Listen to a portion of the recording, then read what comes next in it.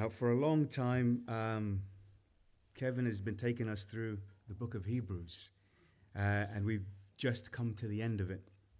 But in that last chapter, Hebrews 13, particularly verses 4 and 5, you'll recall where Kevin took us through the applications around two very relatable topics: the marriage bed and finances, money. And I don't know about you, but I was particularly touched by that sermon. Thank you, Kevin, for that. It was really strong. And so what I wanted to do, knowing that I was teaching today, I actually wanted to take one of those topics, in particular, money, and go to the Gospels and to see what our Lord Jesus has to say about it himself as well. And it turns out that he's got a lot to say about money, a lot. It's estimated that for every 3 or 4 parables Jesus taught, one of them had money within the theme somewhere. So obviously it's an important subject for him and for us. And then you get to Luke chapter 16, the passage that David kindly read for us earlier on, the parable of the dishonest manager. And there's the look on your face as you read that. You think, hang on a second. Christians are to copy a crook here? Really? You know, there's a bit of unbelief in what we're reading firsthand.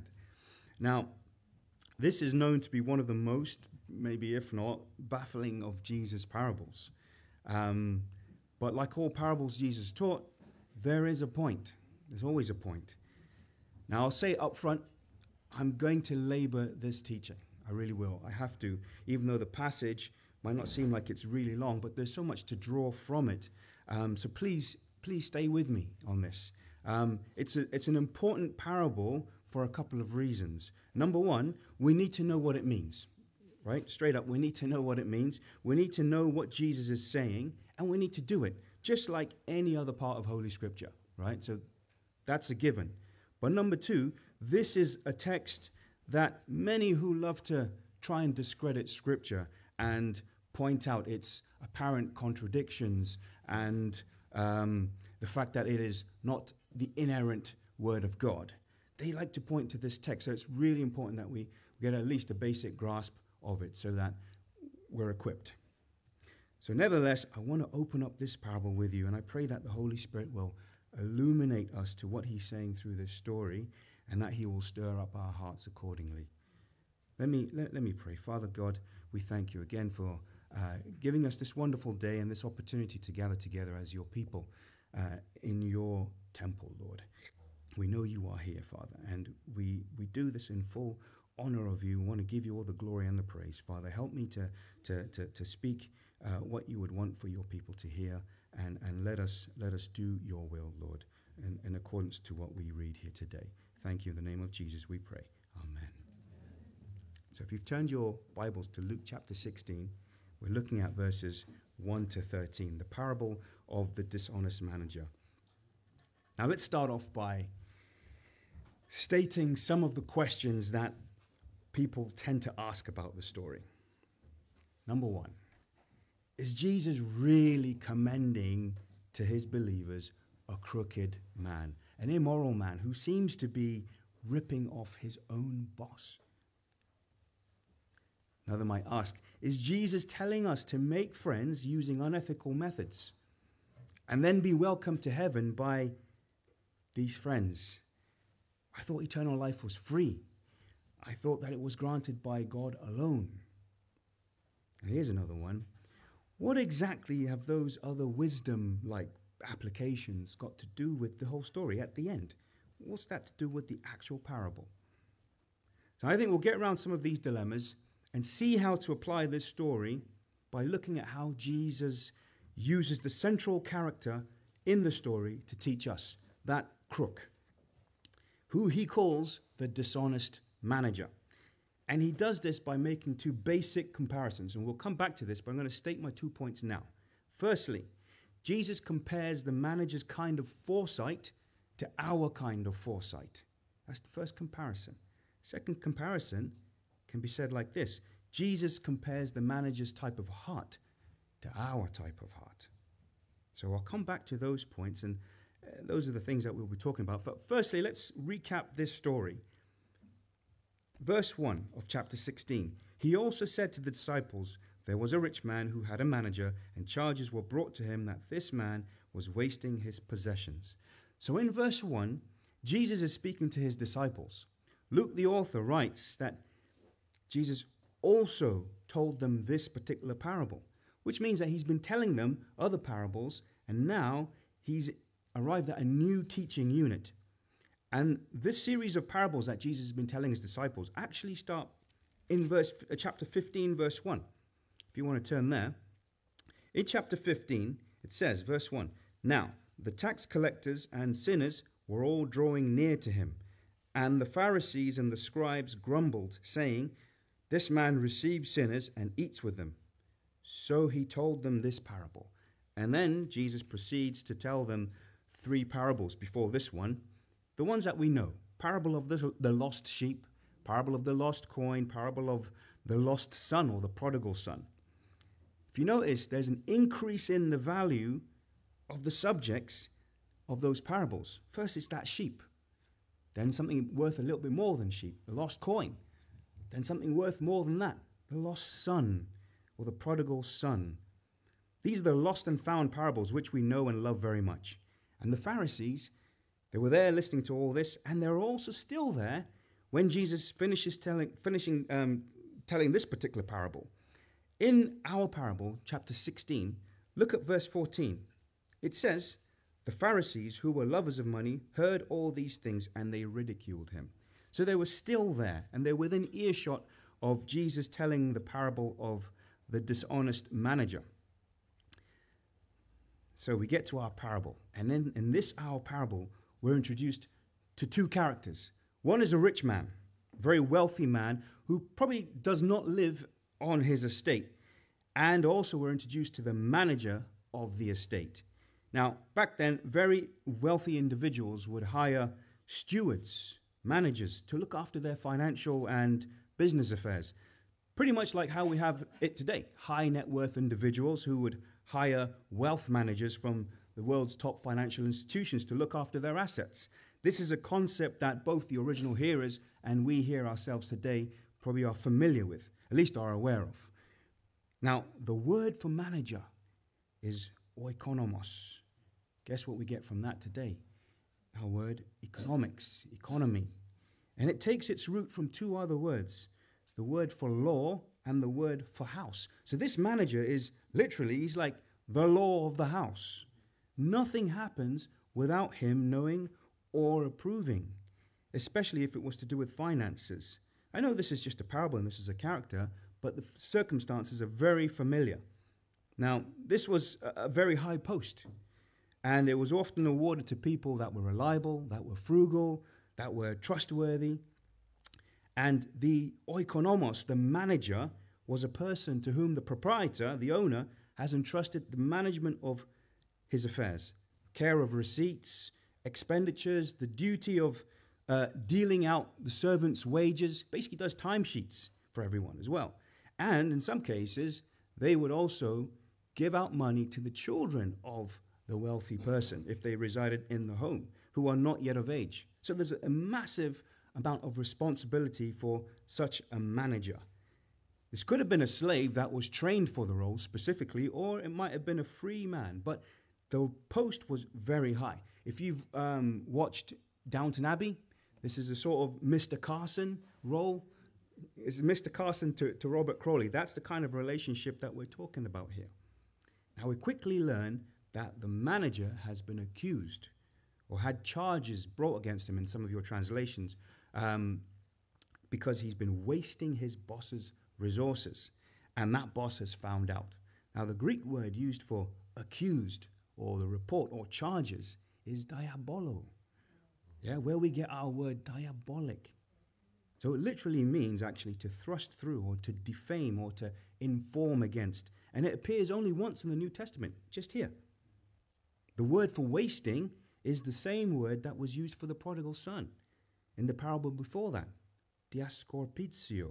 And it means to squander, to dissipate, and it appears 9 times in the New Testament.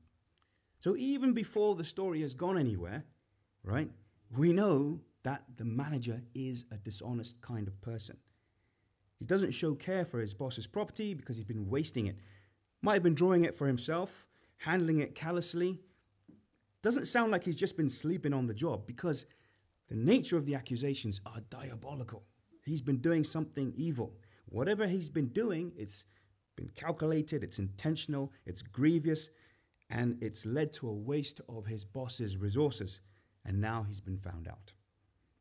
In verse 2, the boss interrogates him. He says, "And he called him and said to him, 'What is this that I hear about you? Turn in the account of your management, for you can no longer be manager.'" So the boss is interrogating him, but not for too long, because his mind is already made up, and he effectively fires the manager. The way he asks him, "What's this I hear about you?" it carries with it a sense that he's already believed the accusations about this manager. And so the boss anticipates that, even the records that the manager kept are going to confirm the charges. I think that was, my opinion, a little bit of a stupid move there, because if you're going to fire someone who's already dishonest, get them out straight away.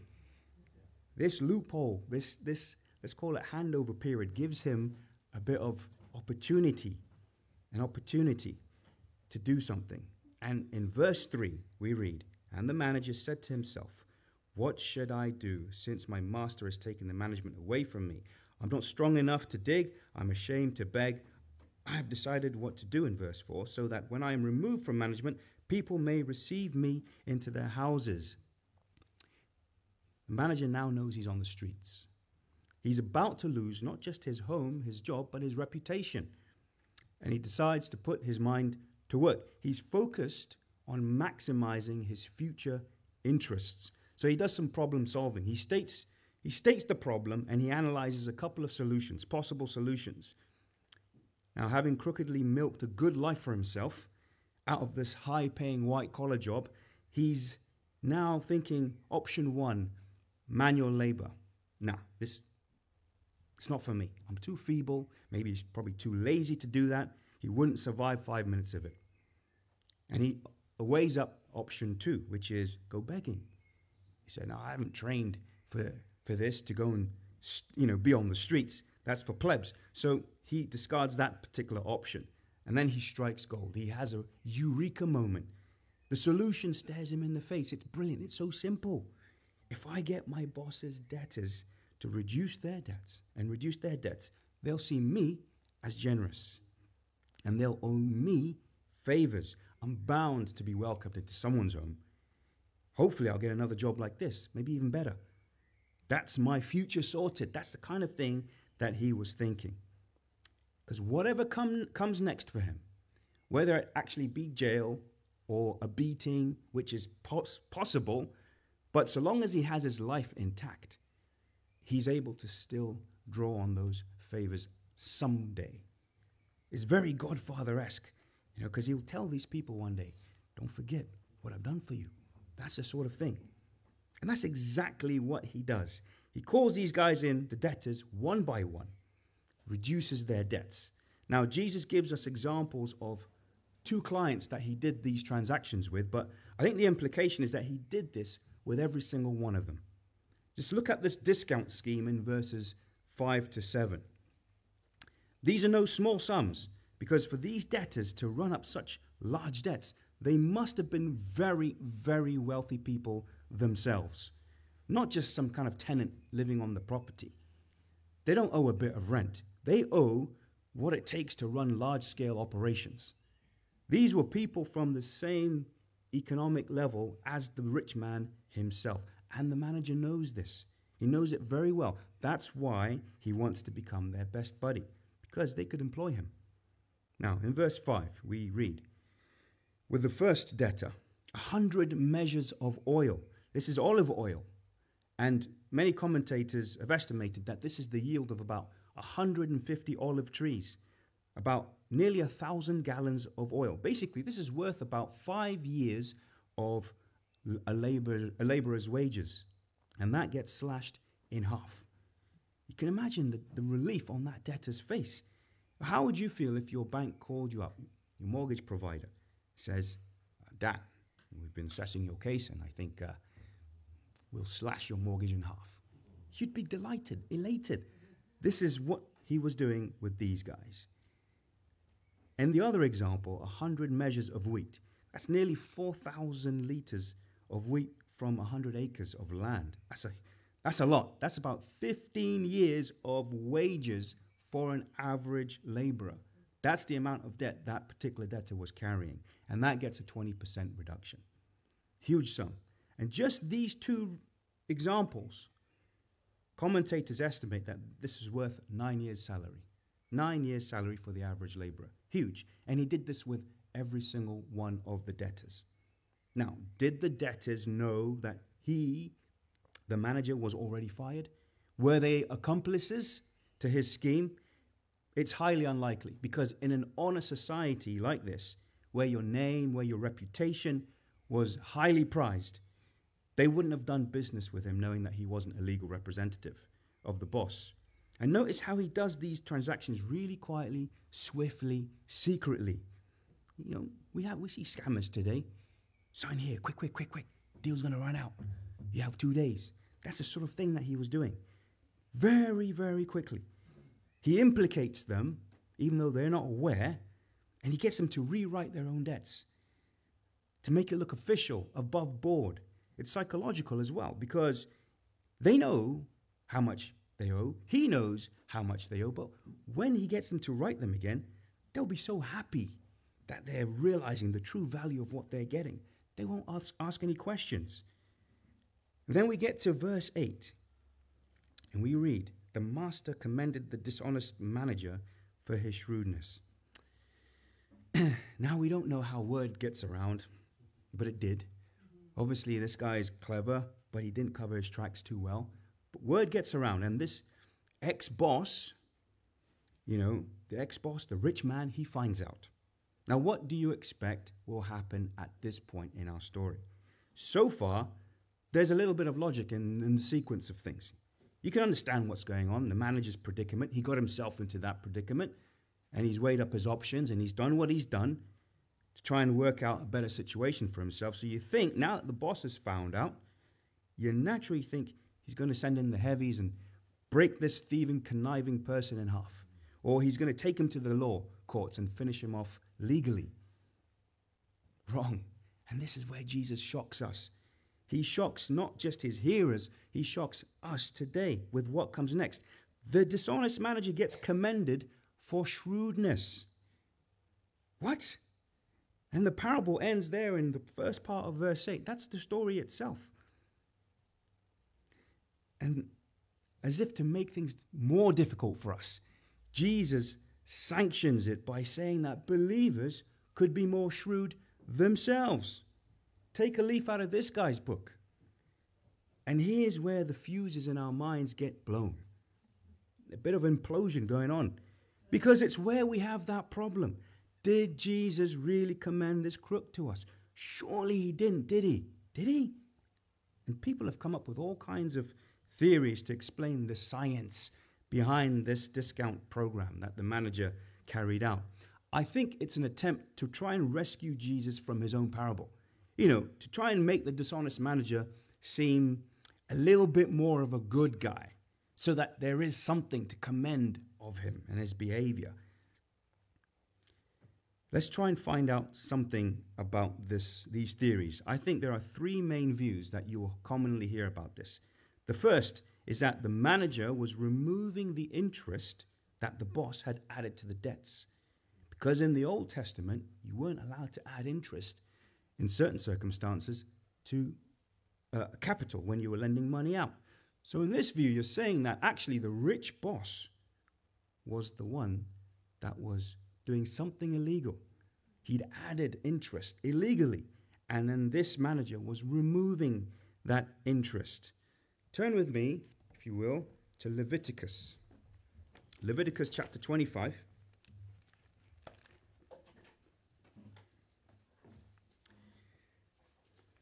Leviticus 25, verses 35 to 37.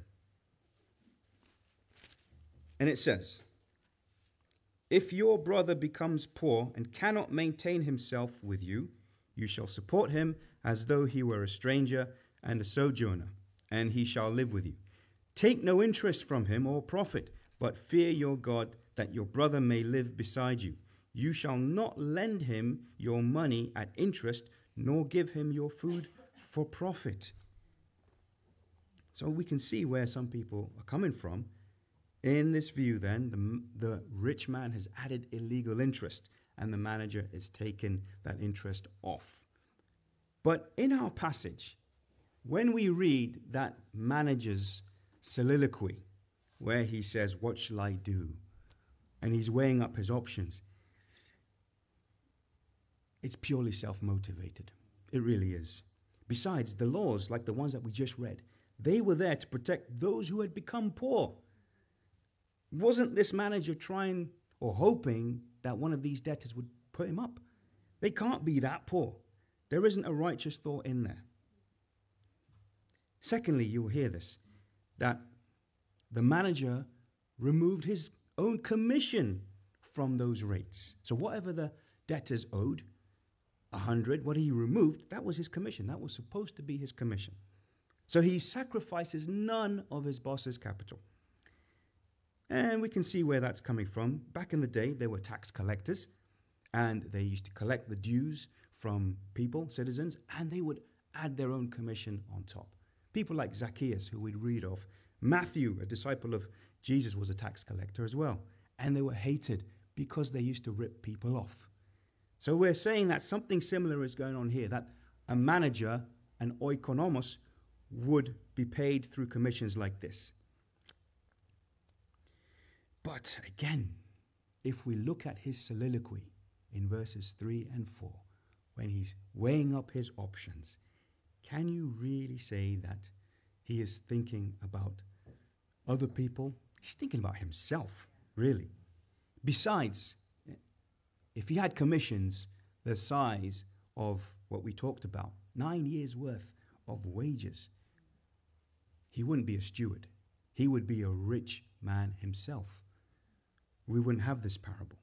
So we're just not sure. Now, the third and final very common view is the traditional view, the straightforward reading of Scripture.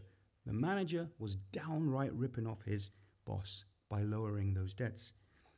He was winning new friends, the boss's own clients, at the boss's own expense.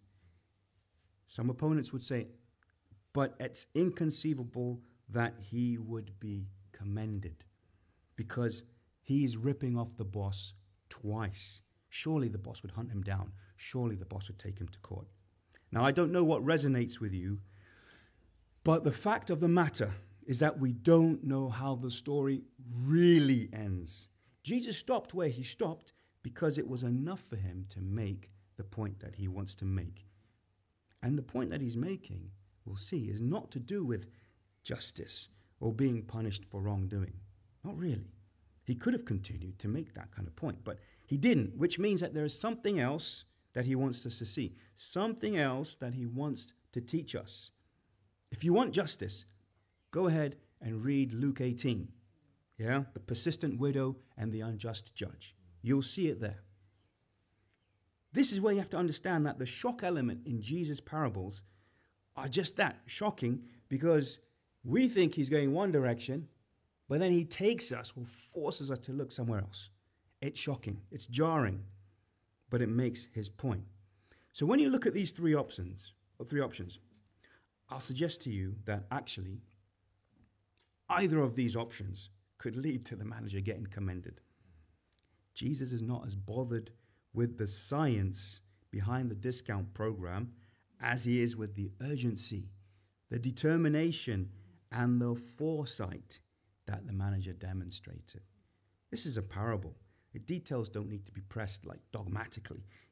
These people are not real people, even if their circumstances are ones that the hearers or we here today can relate to. Look, if the manager removed illegal interest rates or his commission, then there would be some righteousness being shown there, which in itself actually is a shock, considering the fact that we learn about him straight away that he is a dishonest kind of person. How does a dishonest person do something that is righteous. It's not consistent. And we learn that he's a waster. But I can see how the boss would commend the manager for cleverly making friends for himself if he didn't lose his capital. He's probably made it easier to collect that debt. I understand that. But let's look at verse 8 a little bit closer. The master commended the dishonest manager for his shrewdness.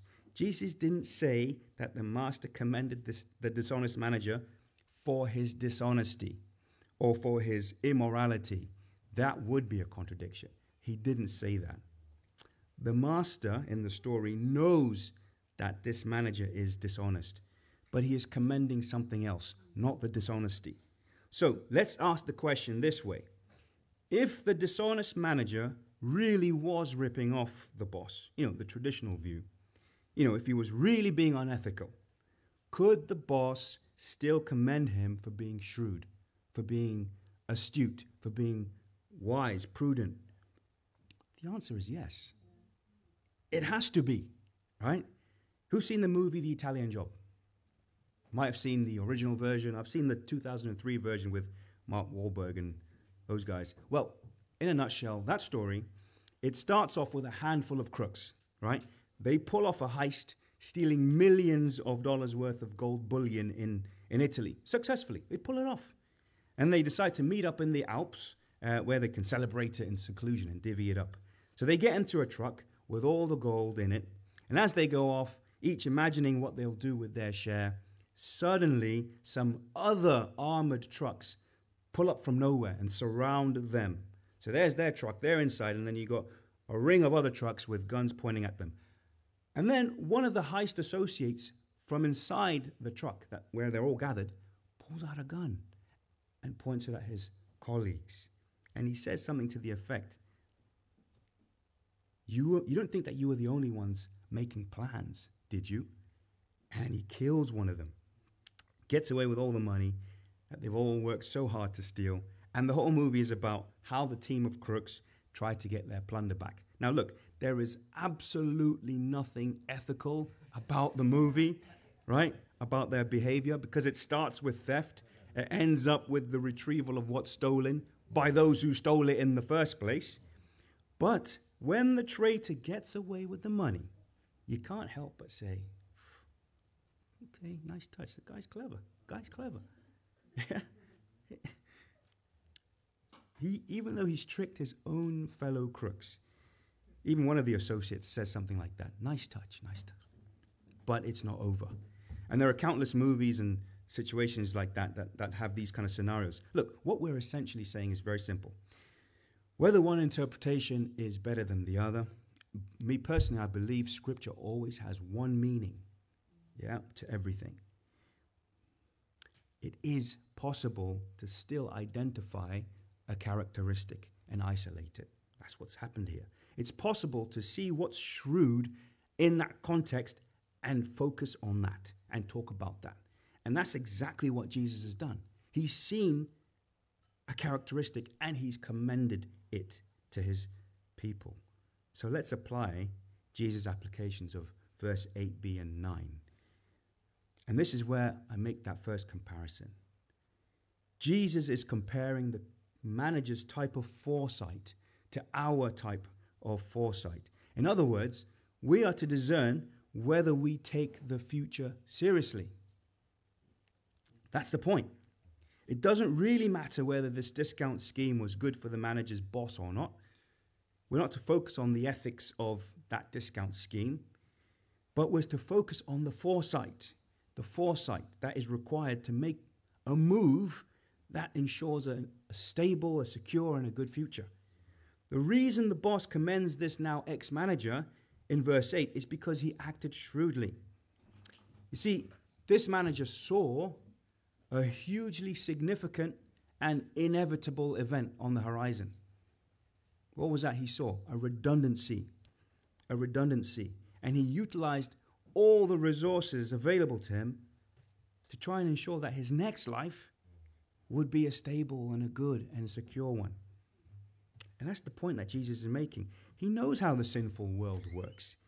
They'll crawl over each other. The sons of this age, the sons of this world, they'll crawl over each other, find any possible or impossible means to try and get a loophole, to get ahead, to protect numero uno at whatever cost. And they'll put their minds to work in any way to achieve these selfish ends. Could Jesus make the same point with the same weight if the guy was acting out of righteousness in verse 5 to 7? So he says, if people of this world, the sons of this age, can maximize their own future interests for this world which is passing, shouldn't we Christians maximize our future interests for heaven to come? And in this sense, Jesus is saying we just need to be a lot shrewder because we're a little bit wet behind the ears on this point. We're a little bit immature on that point. The manager, the son of this age, has more foresight regarding sorting himself out in this life than Christians do regarding heaven. It's a point, but it's also a rebuke. Now, all of us here today, every single one of us, we have, just like that manager, a hugely significant and inevitable event appearing on the horizon. It's riding towards us. It's death, and after that, judgment and the afterlife. Where is our foresight about preparing for that? Christians, are we living though as though this world was, were all there is? And even if you are prudent by conventional means, saving and all these things, is it just so that you can have better careers, better houses, better cars, retire well, retire in peace? Is it only for this life? Now, there's nothing wrong with doing those things. We ought to. We are stewards, as we'll see. But the question is, which future are we preparing for with priority? Your old age or the endless age? That's the question here. Or are some of you living as though there is no limit on time? As if nothing is appearing on the horizon. Are you being just completely wasteful?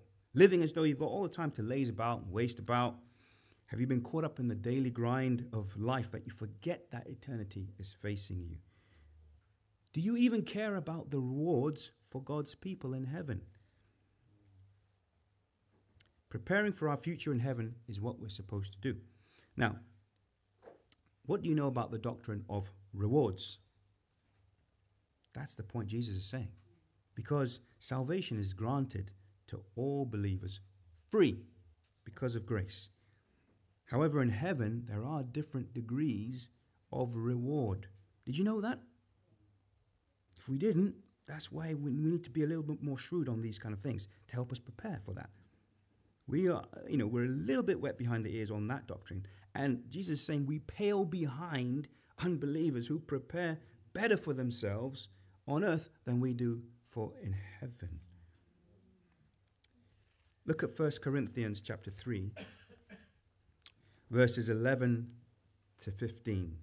1 Corinthians chapter 3, verses 11 to 15, and I'll read. Paul writes here, he says, "For no one can lay a foundation other than that which is laid, which is Jesus Christ. Now, if anyone builds on the foundation with gold, silver, precious stones, wood, hay, straw, each one's work will become manifest, for the day will disclose it, because it will be revealed by fire, and the fire will test what sort of work each one has done. If the work that anyone has built on the foundation survives, he will receive a reward. If anyone's work is burnt up, he will suffer loss, though he himself will be saved, but only as through fire." You will be in heaven if you're a believer. It's not the point. It's about the reward element. And we're here being taught to prepare for that so that we just don't forfeit our reward in that sense. And in our parable, Jesus is asking, Christians, why don't you use the resources you have now to sort yourself out for the life to come? To use your resources to produce gold standard output here on earth so that in heaven you'll get gold standard rewards. That's shrewd. That's what our Lord is saying. That is shrewd. And the resources he has in mind here for us to use, he's talking about our very wealth and our very money. Are you a forward thinker when it comes to that? That's the point Jesus is making. And in verse 9, where we read, "And I tell you, make friends for yourself." Now you see, Jesus is going to spell out a tactic that we are to use in becoming clever with regards to money and wealth, however much or however little you have. And it's generosity. And that is the way Jesus tells us to do it. Now, granted, verse 9 is a complicated sentence because some of our problems with this story are because we just don't know what to do with this sentence. But take a closer look. Making friends. The way the manager made friends for himself was all about generosity. Dishonest to you and I reading the story, crooked by all means, but from the debtor's point of view, debt was significantly less. He's generous to them. The manager is, Jesus is not saying that we should use unethical methods to make friends, but we can be generous in our giving and in our usage of money. So he's saying make friends by giving and sharing your wealth. A great picture of that comes from the early church in Acts chapter 4, where believers share their possessions and use their money and wealth to serve and to love one another. We're to be generous among ourselves as Christians, but also with all people for the sake of the gospel. And this is the way the Lord wants us to view money and wealth, just as a resource that we use to serve others. That's just how he wants us to view it. Do you remember the rich fool in Luke 12? The one who was concentrated on building barns to keep and hoard all his stuff. As Kevin put it when he was preaching through that, made reference to that. He has stuff and he buys stuff to keep his stuff in. It's just accumulation over accumulation. Do you remember Nicodemus in John 3? The young rich man who was asking Jesus about the new life. And Jesus said, well, sell everything you have and give it to the poor. And he went away disheartened because he had much wealth. These are examples of people who had the wrong perspective on wealth and the use of wealth. They had an idolatrous relationship with money, and that's not how we're supposed to be. Money, or mammon, which is the Aramaic word for money, is called unrighteous here, unrighteous wealth. Jesus uses those words, not because it's evil in and of itself, but think about it. It's because of the unrighteous attitudes that the pursuit of wealth can sometimes produce in people, isn't it?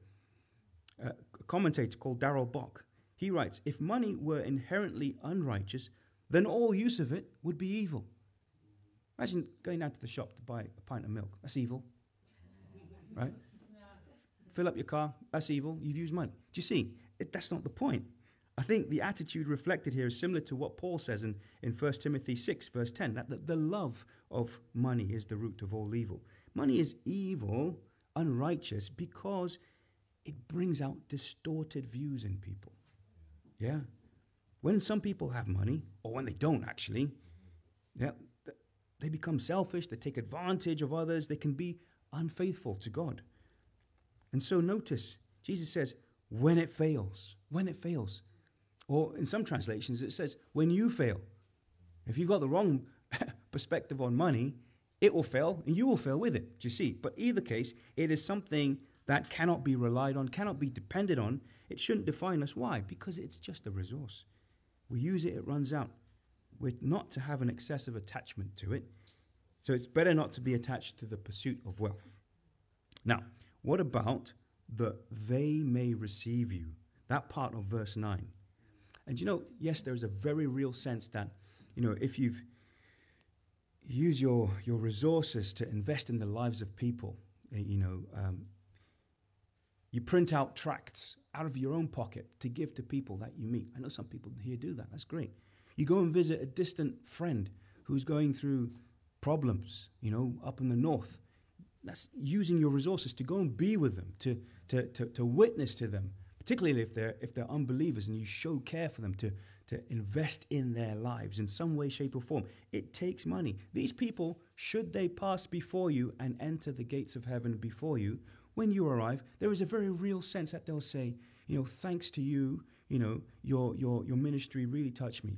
I appreciate the time that you spent with me. I know it cost you a lot to go from here all the way to come and see me, but I saw the Christ you served through that, and it made that even more real to me. There is a sense that these people will thank you. They'll be there to thank you, brother. Thank you, sister, for what you've done, for the seed that you've sown, and all these kind of things. That's very, very true.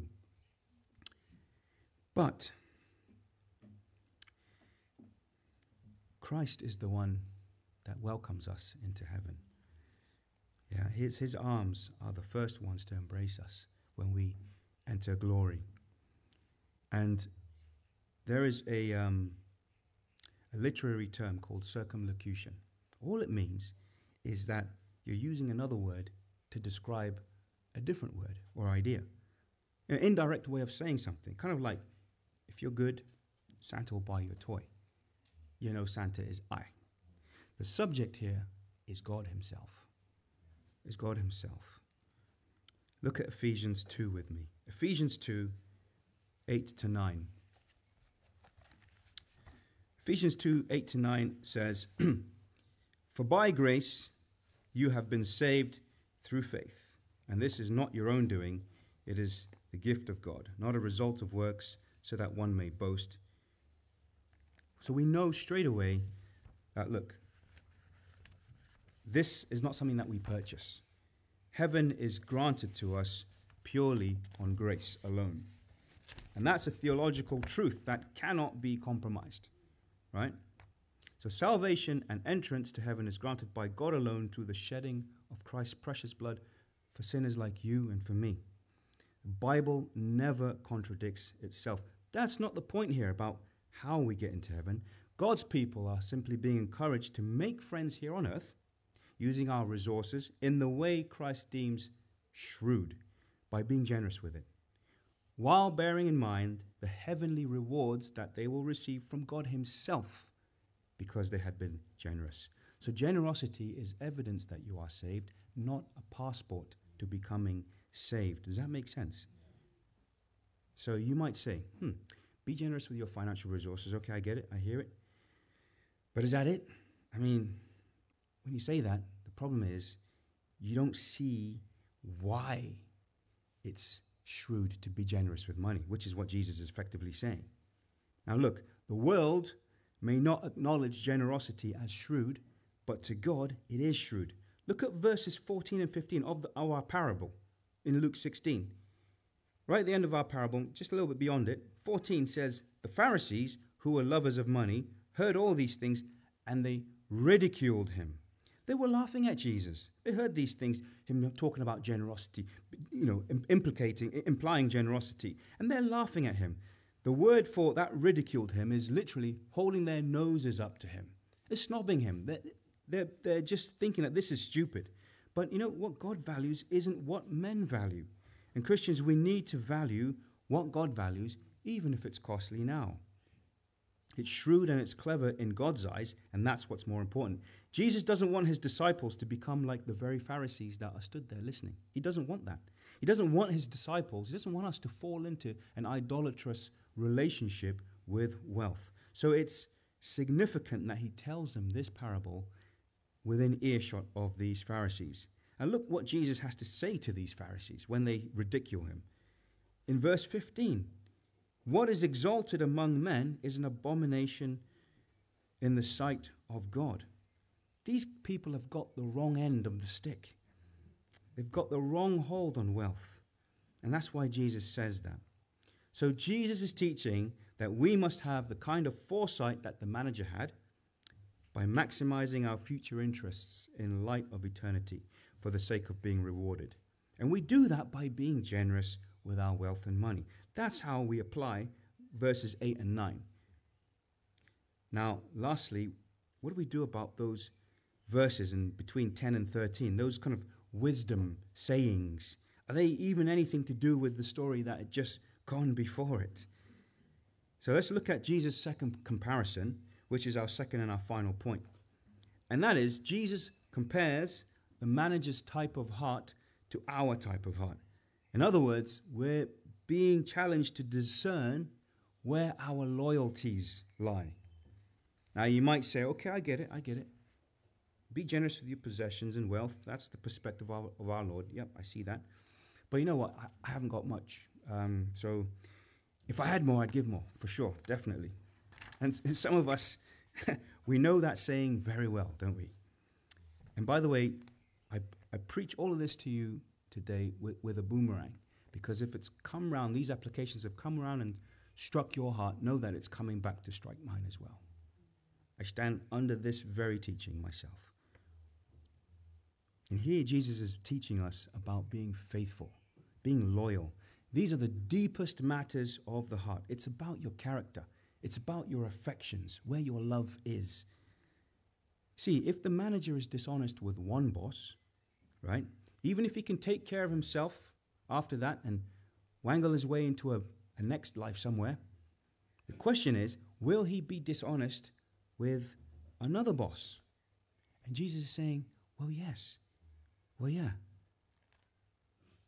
What one is here with this, he will be there with that. Yeah, the emphasis is not about where you are or how much you've got or what you've got. It's about you. Jesus is looking squarely into our eyes here. It's about us. So far, we've been shown what to do with the thing. Money, wealth. Be generous with it. Now we're being shown what we do in the handling, how we ought to be. And we know how this manager is in the story.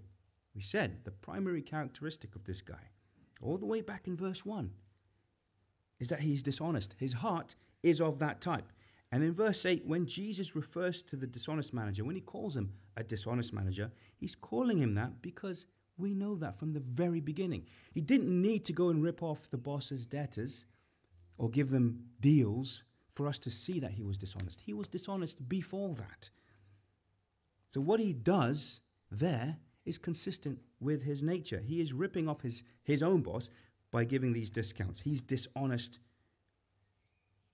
And so Jesus is saying, look, he's applying this story to us so that we can realize that we ourselves are stewards, just like that manager. We're stewards of what he has given to us.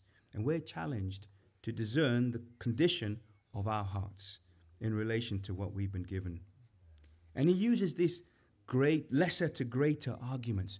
Faithful in little, faithful in much. Faithless with money, faithless with true riches. Faithless with what someone else's, who's going to even give you your own. This is the rewards that we're talking about. It's like buying a toy for your child. You buy them a toy that they've really wanted, and not long after they've got it, they're putting it on the corner of the table where it can fall and break. They've lost it, take it to school. They don't clean it, put it in its case. And then later, they come to you and say, oh, Dad, can I have that other toy? And it's more expensive. And you think, well, I've kind of seen how you handle this one. I'm a little bit apprehensive about investing in this for you right now. You've got a few lessons to learn first. This is the sort of thing that our Lord is telling us. And you've got the either and or in verse 13. No servant can serve two masters, for either he will hate the one and love the other, or he will be devoted to the one and despise the other. You cannot serve God and money. You can't love both. It's impossible. Jesus wants his disciples to have a faithful heart because that's the kind of person that he will be on the lookout for when he comes back again. So if we've been given little and we aren't faithful with that, then we're not going to be faithful with a lot that he wants to give us. And heaven is about much. So it makes perfect sense that Jesus is talking about loyalties in verse 13. Because if, like the manager in verse 1, we treat carelessly what he's given to us, however much or little we have, then we are showing disdain to God. And we're not serving him. But here's the question. Why is it God against money? God versus money in verse 13. Why is it that combination? Well, isn't money a major idol for most of us? Maybe some of us here tonight, they say if you live 80 years, apparently 50 of those years will be spent thinking about money. More if you don't even have money, because you tend to think about it more that way. But that's insane. It's there. When we examine most of our motives, isn't that idol lurking behind somewhere? If the manager wasn't wasteful in verse 1, then he would be proving that he loved and he served his boss. And the fact that he wasn't indicates that, and in using Jesus' own language, It indicates that he hated his boss, that he despised him. So we're to be really careful, Christians. We're to be careful. Where is our heart? We cannot serve both God and wealth. Cannot say you serve God and also have an idolatrous relationship with possessions, with wealth and money. Now, someone might say, hang on. I have two jobs, two different jobs. I work in McDonald's on a Wednesday and I work at Rick Stein's restaurant on a Thursday. That works out pretty good. That's like serving two bosses. What do we have to say about that? Well, okay. Those two bosses probably have the same objectives for you, right? They're both concerned with you making it on time on the days that they've stipulated, and you know, you're getting on okay. But what if one day Ricky turns to you and said, hey, hang on a second, our sous chef is ill, and I need you to come in on a Wednesday. And all of a sudden you've got a problem. And that's just a light problem. That's just a light situation. What Jesus is saying is, let's go beyond this and look at the two masters that he's talking about, God and money. Money, which we know is also easily tainted by the values of this world. What does it say to you? It says, make more, chase more, keep more. I'll make you happy. I'll give you whatever you want. Now, what does God say? Give. Sell what you have. Give. They are diametrically opposed.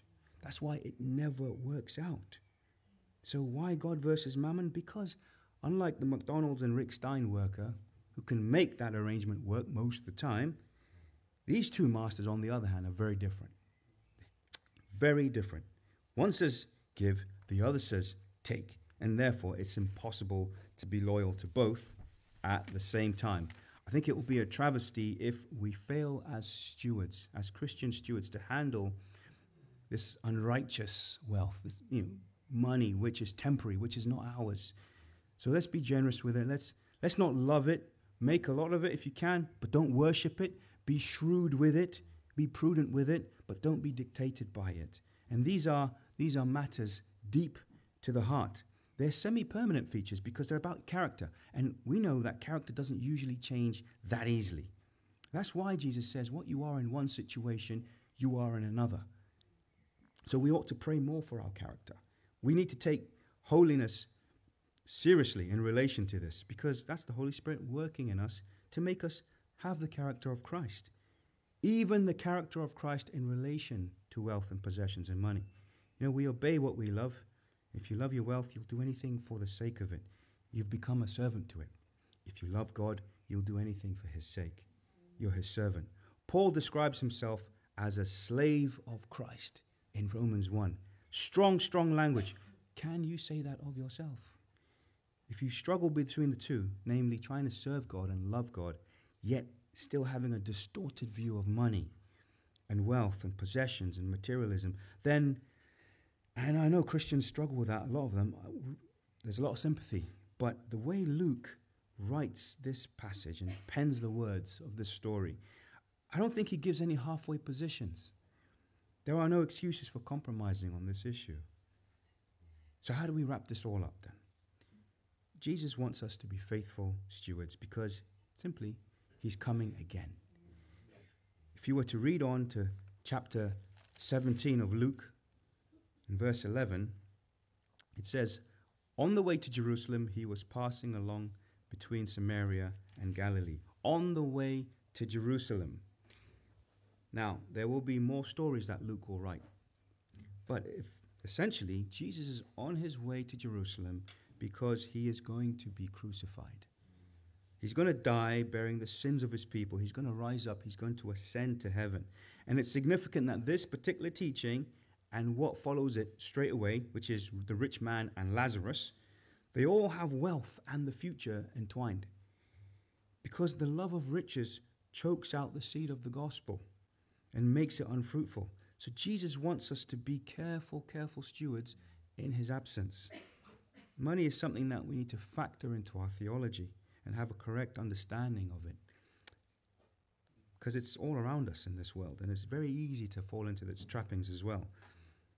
So how we use money is important as Christians, and our wisdom with regards to wealth has eternal significance.